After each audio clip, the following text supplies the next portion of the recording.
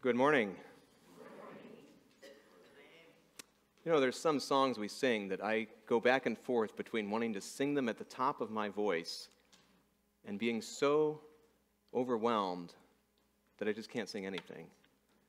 And that Come Behold the Wondrous Mystery is one that just always, there's such truth there that you just want to say it as loud as you can, and then you go to do it, and all of a sudden you can't do it.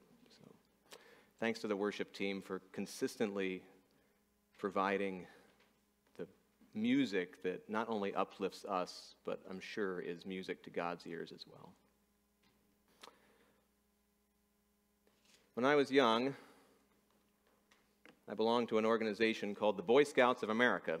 How many of you were scouts back in the day? Oh, quite a number of you. Okay, well, you know that one of the main things you do in scouting is earning merit badges. And if you're not familiar with scouting, you earn merit badges in different categories that have to do with outdoory type things. You can earn a merit badge for archery, canoeing, tying knots. There's hundreds of merit badges. One of the first merit badges that many scouts earn is the Wilderness Survival Merit Badge.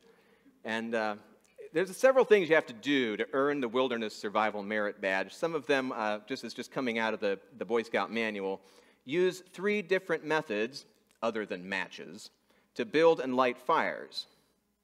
So that's easy. Propane torch. Improvise a natural shelter. I might try to do that in Frozen Chosen here in a couple of weeks. Explain how to protect yourself against bears. Some of the situations were more or less likely than others. The only thing I remember about bears is, if it's brown, lie down. If it's black, attack, because you might scare it off. They never told us what to do if the bear was white. So, presumably, the Boy Scouts don't exist that far north. Now, when I was earning my Wilderness Survival Merit Badge, the Scoutmaster took us boys down to the lake and said, "All right, boys, you might need at some point to improvise a personal flotation device." And his method was ingenious, if not practical. The idea is that if you're caught in a body of water, you take off your pants. I'm not kidding. You guys know this. You take off your pants, you tie the pant legs together, you fill them with air, somehow, and then you cinch the top together with your belt, and in theory, this gives you an inflated vest that you could wear around your neck, and it would keep you afloat in water. So I thought, okay, we're going to do this. Scoutmaster says, "All right, boys, jump in the lake." So all of us, I don't know, there's probably a dozen teenage boys, we jump into the lake. "Off with your pants," he says. Now, I had got wind that this was going to happen, so I was wearing swim trunks underneath my pants. So we all take our pants off, tie them together. So I tie the legs together, fill them with air. How? I'm blowing into this. It's completely ridiculous. I see one of my friends is whip him over his head and fill him up with air. It's pointless. Eventually we just gave up. We cinched the top of the pants together with our belts, draped our sopping wet jeans around our necks, and we had done it. We had survived in the wilderness. I'm sorry if this story of 12 pantsless teenagers in the lake is disturbing to you, but that was my exposure to wilderness survival. And if we're ever caught in the wilderness, you know not to rely on me. We're going to talk about wilderness survival today. The wilderness is our culture. Survival means maintaining our Christian faith, passing it on to the next generation, and remaining witnesses to Jesus in this world. A few weeks ago, Brian, you called us people of the book. I really like that. My question is, how can the people of the book survive in this cultural wilderness? And hopefully, we're going to be a lot better prepared than I was as a Boy Scout. Let's pray. Oh, Father, please speak to us this morning from your word. Get me out of the way of myself and just use me as a channel of your Spirit to apply your word to our ears. In the name of Jesus, we pray. Amen. There's 4 aspects of wilderness survival we're going to talk about. That font is really small. I'm sorry about that. It looked bigger on my screen. I'll just read them to you if I can see them. First thing you do in wilderness survival, actually, first thing they teach you if you're caught in the wilderness and you don't know where you're at is stay calm and assess the situation. That's the first thing you do. Not build a fire, not run for the hills. Stay calm and assess the situation. Next thing you do is you locate and signal for search and rescue support. Third thing, stick together. Unless it's absolutely necessary, don't split up. And then expect the unexpected. There's actually a list of 10 things we could talk about, but you don't want a 2-hour sermon. We're just going to talk about 4 things. And this is going to be expect the unexpected. That just means prepare for things to go wrong. You're going for a hike. Don't expect everything to work out the way you thought it was going to work out. So that's what wilderness survival looks like in a natural wilderness. In our context, wilderness, so get a clear picture of the culture. Stay calm and assess the situation. What's the picture of our culture? 2, search and rescue support. Well, that's got to be the Lord for us. Live in holy expectation of God. And that means understanding how God interacts with us and how we interact with God. Stick together. For us, this is going to look like building countercultural community. And finally, expect the unexpected. We're going to trust God for the trail ahead. Those are our 4 aspects this morning. Our text comes from the book of Daniel. Biblical account of Daniel, if you're not familiar with it, is one of these extraordinary stories of faith that is lived out in the full glare of public life. It's about what happens to a group of people from a tiny little state called Judah in the Middle East when they are attacked and taken captive by who at that time was the most powerful ruler on the planet, Nebuchadnezzar, king of Babylon. And Daniel and the other Hebrew children are brought into this Babylonian kingdom, and somehow, they rise to positions of authority and power in Babylon while maintaining a public witness of their God. So I'm really curious about how they're able to do this. And before we get into the text that we read this morning, we're going to set the stage by getting a sense of where they were at culturally. Where were they? And I think that's going to help us understand where we are at culturally. So if you have a Bible, go all the way back to Daniel chapter 1. Daniel chapter 1, right at the very beginning, verse 1.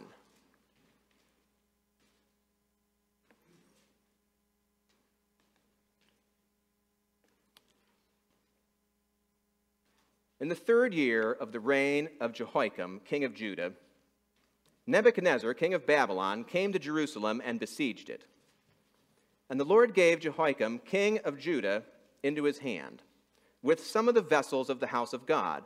And he brought them to the land of Shinar, to the house of his God, and placed the vessels in the treasury of his God. It's curious that Daniel chooses to mention these vessels from the house of God, these artifacts from the temple.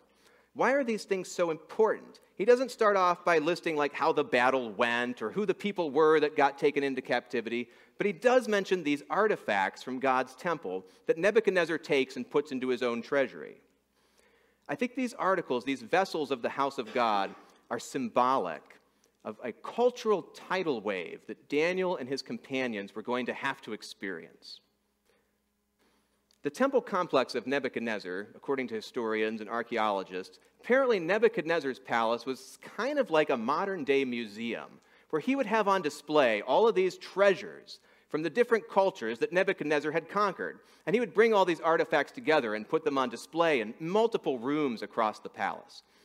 In fact, many of these same artifacts are still on display in museums in the world today, which is about as close to time travel as you can get, to see these things that Nebuchadnezzar had in his temple, and we can still see them today. So you can imagine that Daniel and his friends would surely have visited this temple complex. They would have gone to Nebuchadnezzar's museum, and they would have seen the artifacts from their temple. These beautiful vessels that were so, for Daniel, they would have been holy. They would have been set apart for the worship of God.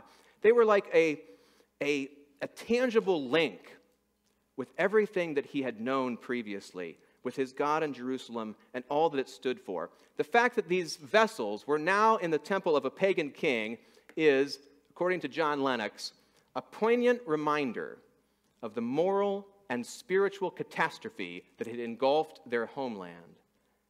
It reminded Daniel and his companions that their nation had lost a sense of the glory and holiness of God. In case you're wondering, this is the Oxford mathematician, John Lennox, who wrote this. I'm sure you wanted to know that. He's done some great work in group theory. So for those of us in the mathematical community, anyway, it doesn't matter. Okay, it's all right. Their nation had lost a sense of the glory of God. Daniel tells us these holy vessels were taken from the temple of God and put into Nebuchadnezzar's temple. And by doing this, Nebuchadnezzar actually tells us something about his own value system. That the things of God were sort of on par with the relics of all his other conquered people. There was nothing special about them. They would have, these vessels from the temple would have sat alongside artifacts from lots of other religions. No religion was special. They were all equal in Nebuchadnezzar's eyes. The God of the Jews was on the same level as the God of any other pagan religion. Each belief system was equally valuable, or it was equally worthless. It was just one among many options. But the Babylonian culture itself was going through changes. And these vessels from the temple of God make another appearance a few chapters later. If you turn to chapter 5 of Daniel.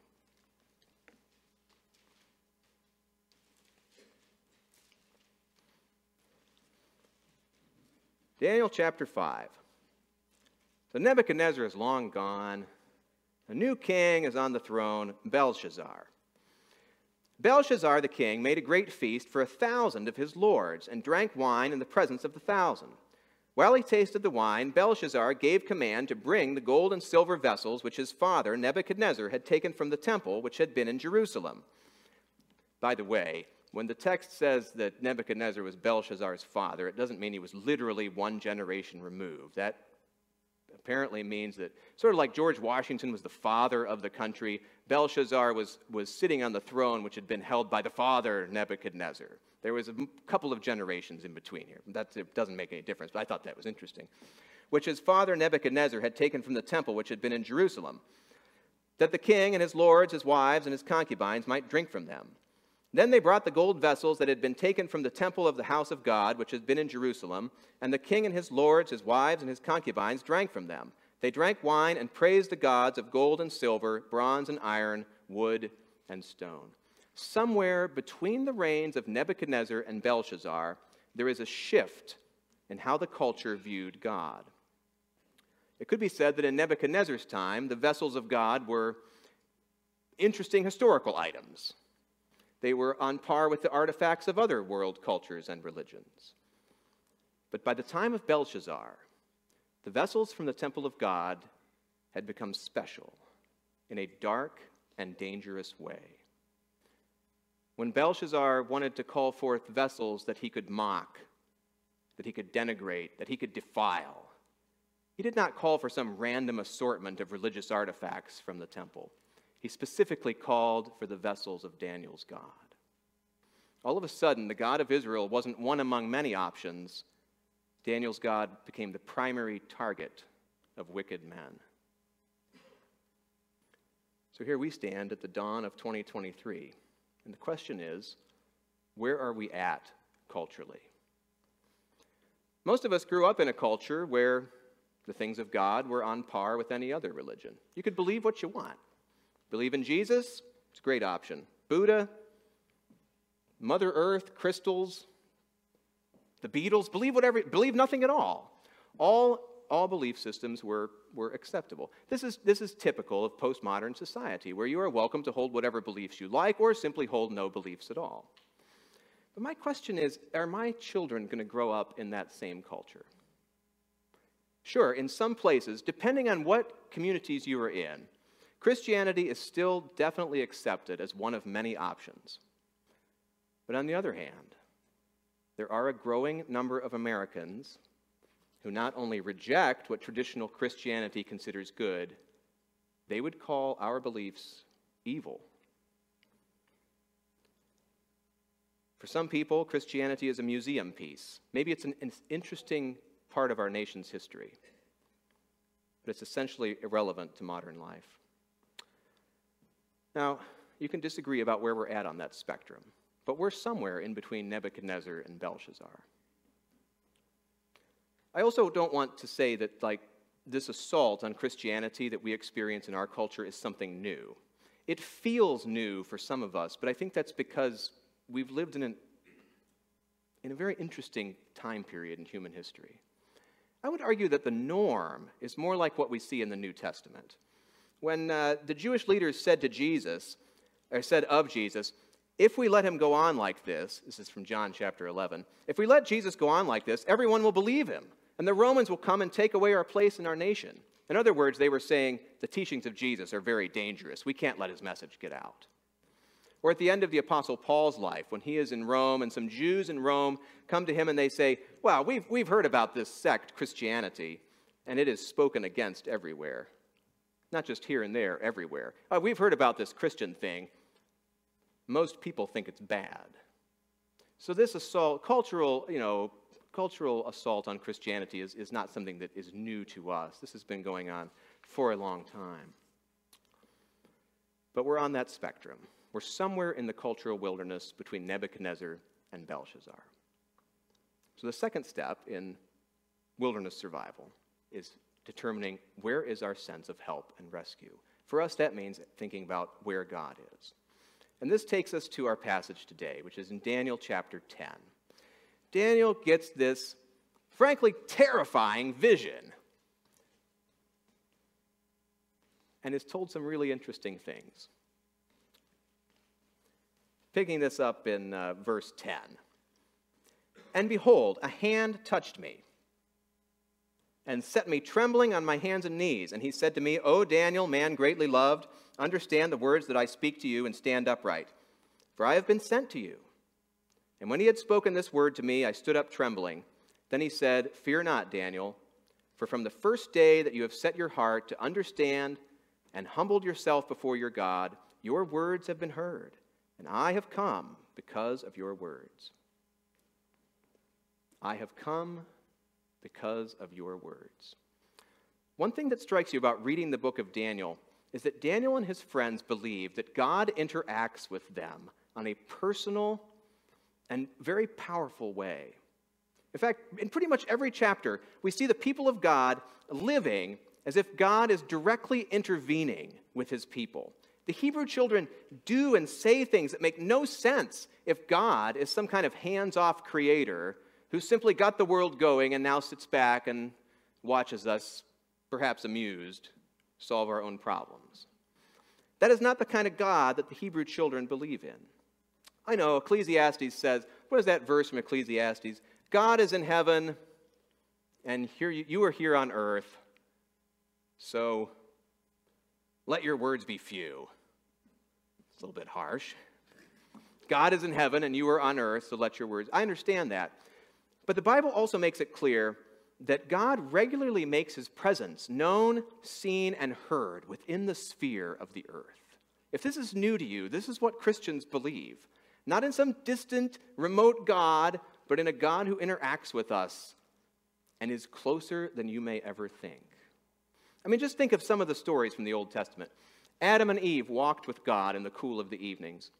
Abraham keeps meeting God in surprising and spectacular ways. It's like he's just around the corner, and Abraham has another interaction with God. Jacob sees a ladder between heaven and earth with angels going up and down. Moses discovers he is suddenly standing on holy ground. God leads the Israelites out of Egypt as a cloud or a pillar of fire by night. In fact, half the book of Exodus, pretty much, half the book of Exodus is given over to a description of this tabernacle, this place where God and his people will meet together. Evocatively, this place is called the tent of meeting.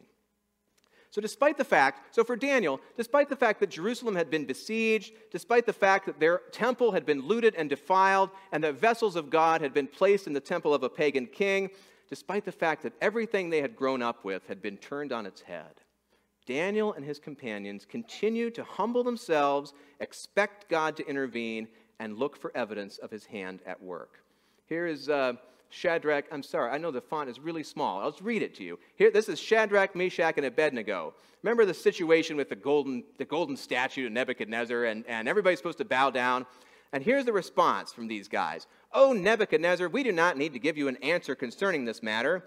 If it be so, our God whom we serve is able to deliver us from the furnace of blazing fire, and he will deliver us out of your hand, O king. Hey, but even if he doesn't, let it be known to you, O king, we are not going to serve your gods or worship the golden image that you have set up."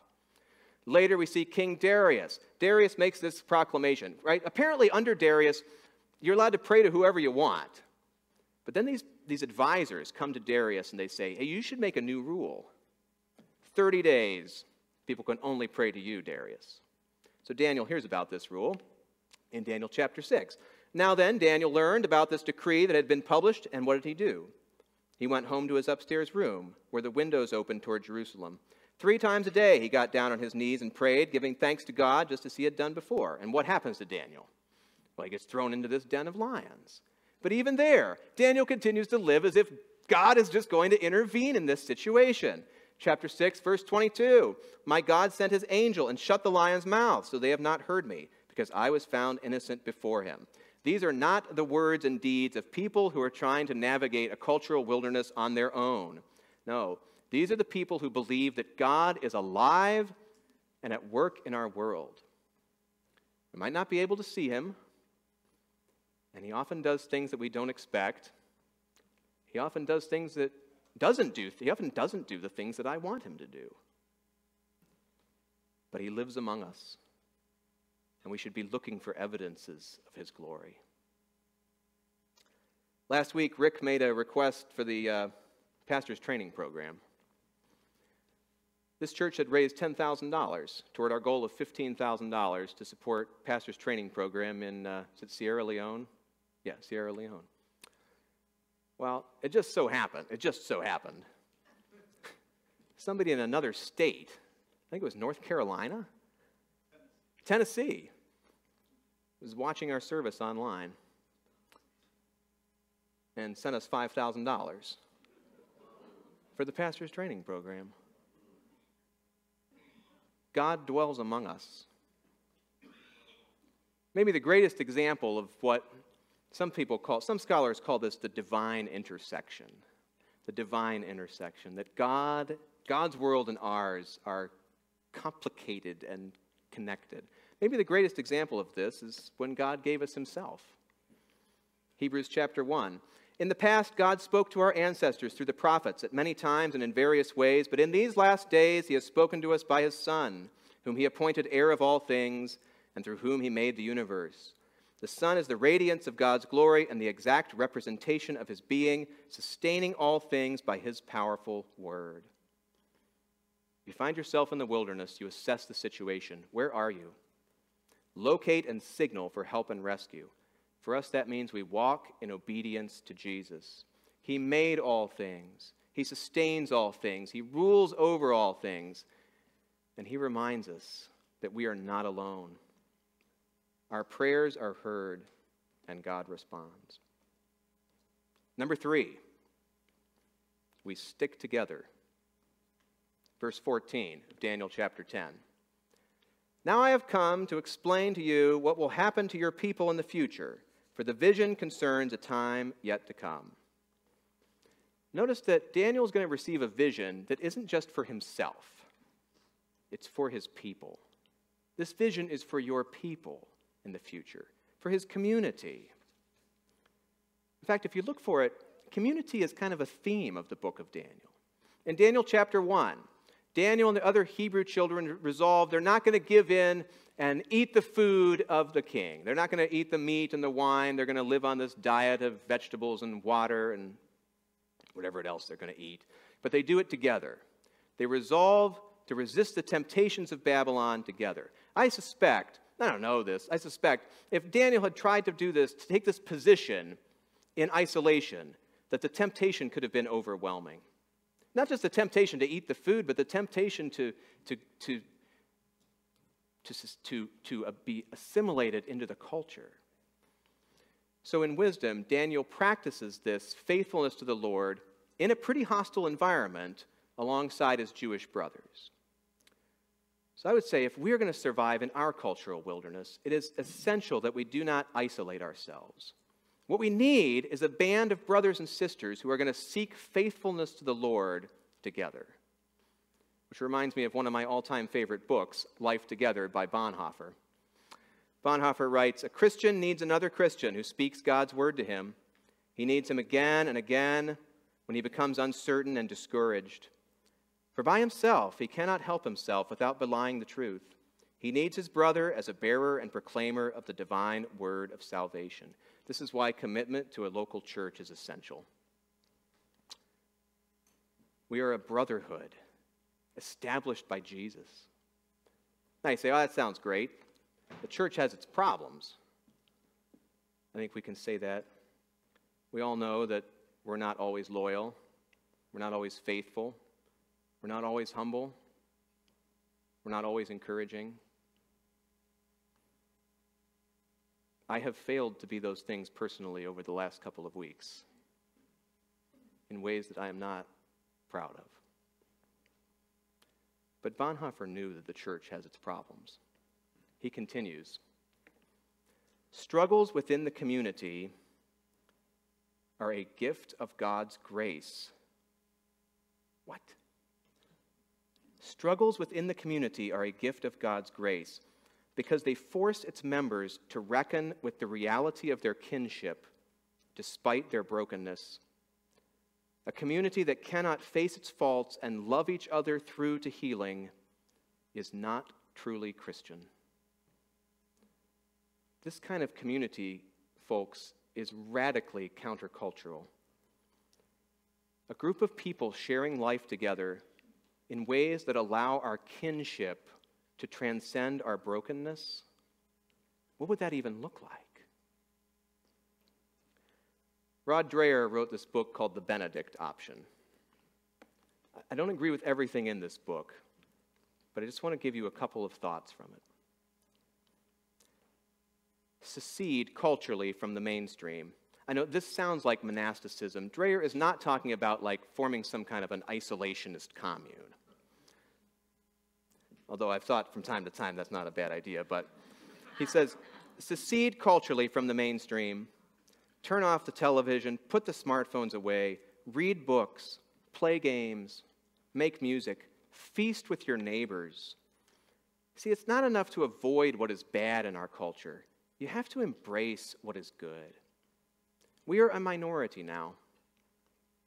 So let's be a creative one, offering warm, light-filled alternatives to a world growing cold, dark, and dead. Warm, light-filled alternatives? That's what I'm talking about. That's what I want. And there's one group that especially needs warm, living, light-filled alternatives to what our culture offers, and that's our children. The elder team and Matt and Rick just spent a couple of days this past week on retreat, praying for, discussing, arguing about the future of the church. I've been on a lot of these retreats. I've never come home from a retreat more physically exhausted than this last one. And I have never come home from a retreat more excited about the future of this church. I'm just going to give you one glimpse into some of the things we talked about. I think Rick wrote this. This might have been a little off the cuff, so we reserve the right to change the wording on this. But Red Cedar Church is launching an all-hands-on-deck effort to become an attracting church home where K-12 students are prepared to navigate a post-Christian world with biblical wisdom, and where those children receive a deep and abiding experience of community. Now, some of you are already waist deep in this work. I was finishing this sermon during Sunday school. I'm sorry to say that. I was finishing this sermon during Sunday school downstairs. And that sounds awful, doesn't it? It's just been one of those weeks. And I was listening to all the different people teaching Sunday school. And some of the kids were singing, "I'm in the Lord's army," and some of them were playing some game, and they were reciting scripture. Some of you are already into this work, and that just encourages me. But let me just say this. Investing in the next generation is not just something that we're going to do, not just something for people with kids. Single people, we need your ideas, your energy, your experiences, your perspective. Empty nesters, you just thought you were done with kids. If this church does not invest heavily in the next generation, I'm pretty sure there won't be a next generation at Red Cedar. I think it's that serious. The wilderness that we're in and what these kids are up against is serious. And this church is committed to doing what we can to pass our faith down to this next generation so that they can be witnesses, so they can be lights to Jesus in this world. Last week, Rick shared a quote which has just haunted me ever since. "Grant me the grace to walk in your ways, to cherish your friendship above the fellowship of the fallen, soul-shaped as I am by the company I keep, pressed and formed for good or for ill. We are soul-shaped by the communities we live in. Your kids' souls are shaped by the communities they are in, whether that's their school, their screens, their peers, sports, the media, youth ministry, you name it. Who is soul-shaping your kids? In fact, who is your community?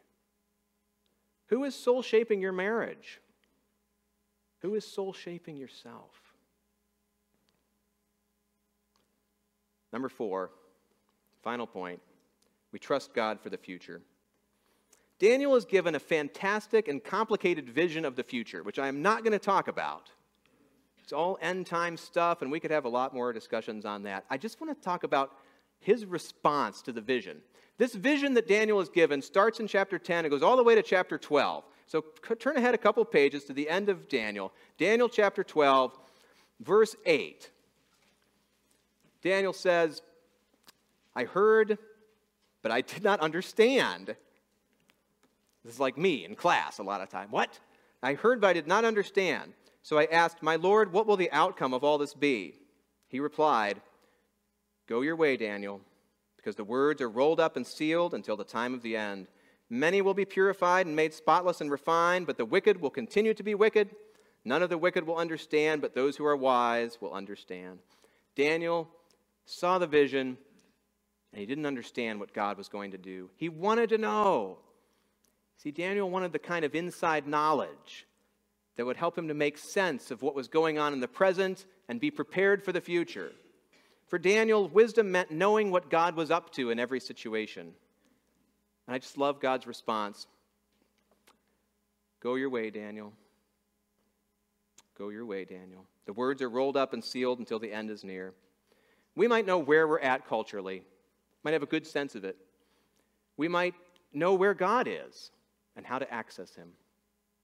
We might even have tight-knit countercultural community, but there are always going to be things which we do not understand.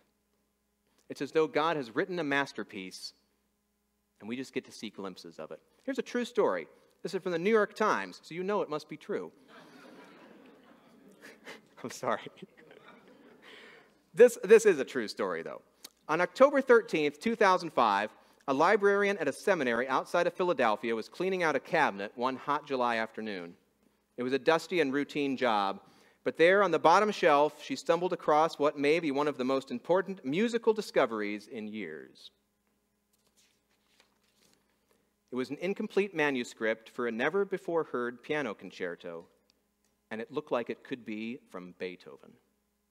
Musical scholars from around the world examined the manuscript carefully. They studied the furious scattering of notes across the page and the handwritten marginal comments, and at last there could be no doubt we had discovered a new masterpiece from Beethoven. Eventually someone sat down to play it on the piano, and it was a difficult task. There are many changes and cross-outs, some so deep the paper is punctured. Groups of measures are vigorously canceled out with crosshatches. There are smudges where Beethoven appears to have wiped away ink while it was still wet. In some parts, the composer pays little heed to the spacing out of the notes in a measure, extending the staves with wobbly lines in his own hand. In one place, he has pasted an entire half page over another with sealing wax. And the song itself was unusual. Some sections are sublimely beautiful. In others, high notes soar above the staff, only somewhat corresponding to the measures that had come before. Some places there's just a single line of melody. Some measures are just long rests with no notes at all. And eventually it dawned on everyone what they were looking at. The manuscript was only part of a larger work, featuring other instruments, which could still be out there, or could have only existed in the composer's mind. One expert said, "Figuring out what Beethoven was planning is really beyond our ability." The point is, the masterpiece already exists in the mind of the composer. We see glimpses of his glory, measures of life which are beautiful, and then there's measures which don't make sense. 1 Corinthians chapter 13. "For now we see in a mirror dimly, but then face to face. Now I know in part, but then I shall know fully, even as I have been fully known." Well, that's great, you say. I know God's in control. I'm a Christian. I know God's in control of things. I know He's working things out, even when life doesn't make sense. When the world seems cold and cruel and confusing, I trust the character of God. But what about me? Does God really care about me personally? It'd be a heck of a lot easier to navigate this wilderness if I knew more than just God's in control, but that God actually cares about me. Read that verse again from 1 Corinthians 13. "For now we see in a mirror dimly, but then face to face. Now I know in part, then I shall know fully, even as I have been fully known." God knows you. And that could be frightening. What does God know about you? Well, how did the Lord describe Daniel? Go back to Daniel 10. It's in the bulletin. Daniel 10, verse 11. "He said to me, 'O Daniel, man greatly loved, understand the words that I speak to you.'" And by the way, in case Daniel doesn't get the message, he repeats it a few verses later, verse 19. He said, "O man greatly loved, fear not, peace be with you." O man greatly loved. You say, "Wow, that's Daniel. He was a superstar of the faith. Of course he was greatly loved. He was a model of faithfulness to God." No. Every true Christian is, in a very real and deep sense, greatly beloved by God. And it doesn't matter if you've been a Christian for 60 years or 60 minutes. You are greatly beloved. Every son and daughter of the King is purchased with the same blood, written in the same book of life, called by the same Spirit, and protected by the same divine power. Don Carson writes, "God loves this broken, condemned world so much that He gives His Son so that men and women might believe and be saved. That is spectacular, fathomless love." If you are a follower of Jesus, then God is at work in you. God's not just at work in the world generally. He is at work in your very soul. That's why we have hope. That's why we know our efforts are not going to be in vain, because we are greatly beloved. Or Song of Solomon, chapter 2. "My beloved spoke and said to me, 'Rise up, my love, my fair one, and come away. For lo, the winter is past, the rain is over and gone. The flowers appear on the earth, the time of singing has come. Rise up, my love, my fair one, and come away.'" That's a promise for you. That's the end of the trail, folks. We'll be with the Lord, and we will all be together again.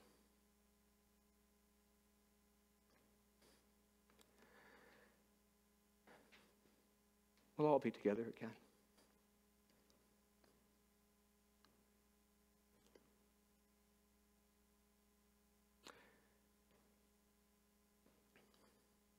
Anyway, I was looking for a sermon illustration. I was looking for a sermon illustration that would kind of tie it. You know, every pastor wants a good sermon illustration at the end. Something that ties the 3 points together, or whatever, 4 points together. I wanted something that you would remember, that's countercultural. something that illustrates how God's presence intersects with our world, something that we do as a community, and something that points to the conclusion of an unfinished masterpiece. And then I realized Jesus himself gave us this illustration. It's the Lord's Supper. The communion table is one of these mysterious places where heaven and earth intersect. It's like the tent of meeting in the Old Testament. There was a moment when God was subjected to human inspection, to trial, to torture, to death. Come behold the wondrous mystery. Slain by death, the God of life. But no grave could e'er restrain him. Praise the Lord, he is alive. What a foretaste of deliverance. How unwavering our hope. It's our hope, by the way. It's not just my hope. Christ in power, resurrected, as we will be when he comes. We're going to do this ceremony together. Together, we're going to proclaim the Lord's death until he comes. That proclamation is going to become increasingly countercultural, increasingly radical, and increasingly important in the days to come. And the communion table is a promise that all stories will be fulfilled. That when Jesus said from the cross, "It is finished," those stories are true. They remain true for all eternity. So as the worship team and the elders come forward, we're going to take a moment to pray silently. If you are not walking with Christ, this communion table is your chance to turn and repent. Don't stumble through this wilderness alone. God is nearer than you would think. Join your brothers and sisters in this church, in this city, across the nation. There's people around the world in this act of repentance and acceptance. And trust him for your path ahead. We're going to pray silently, and we're going to come down the middle, take the bread and cup, return to your seats, and together as a community, we will proclaim the Lord's death until he comes. Let's pray.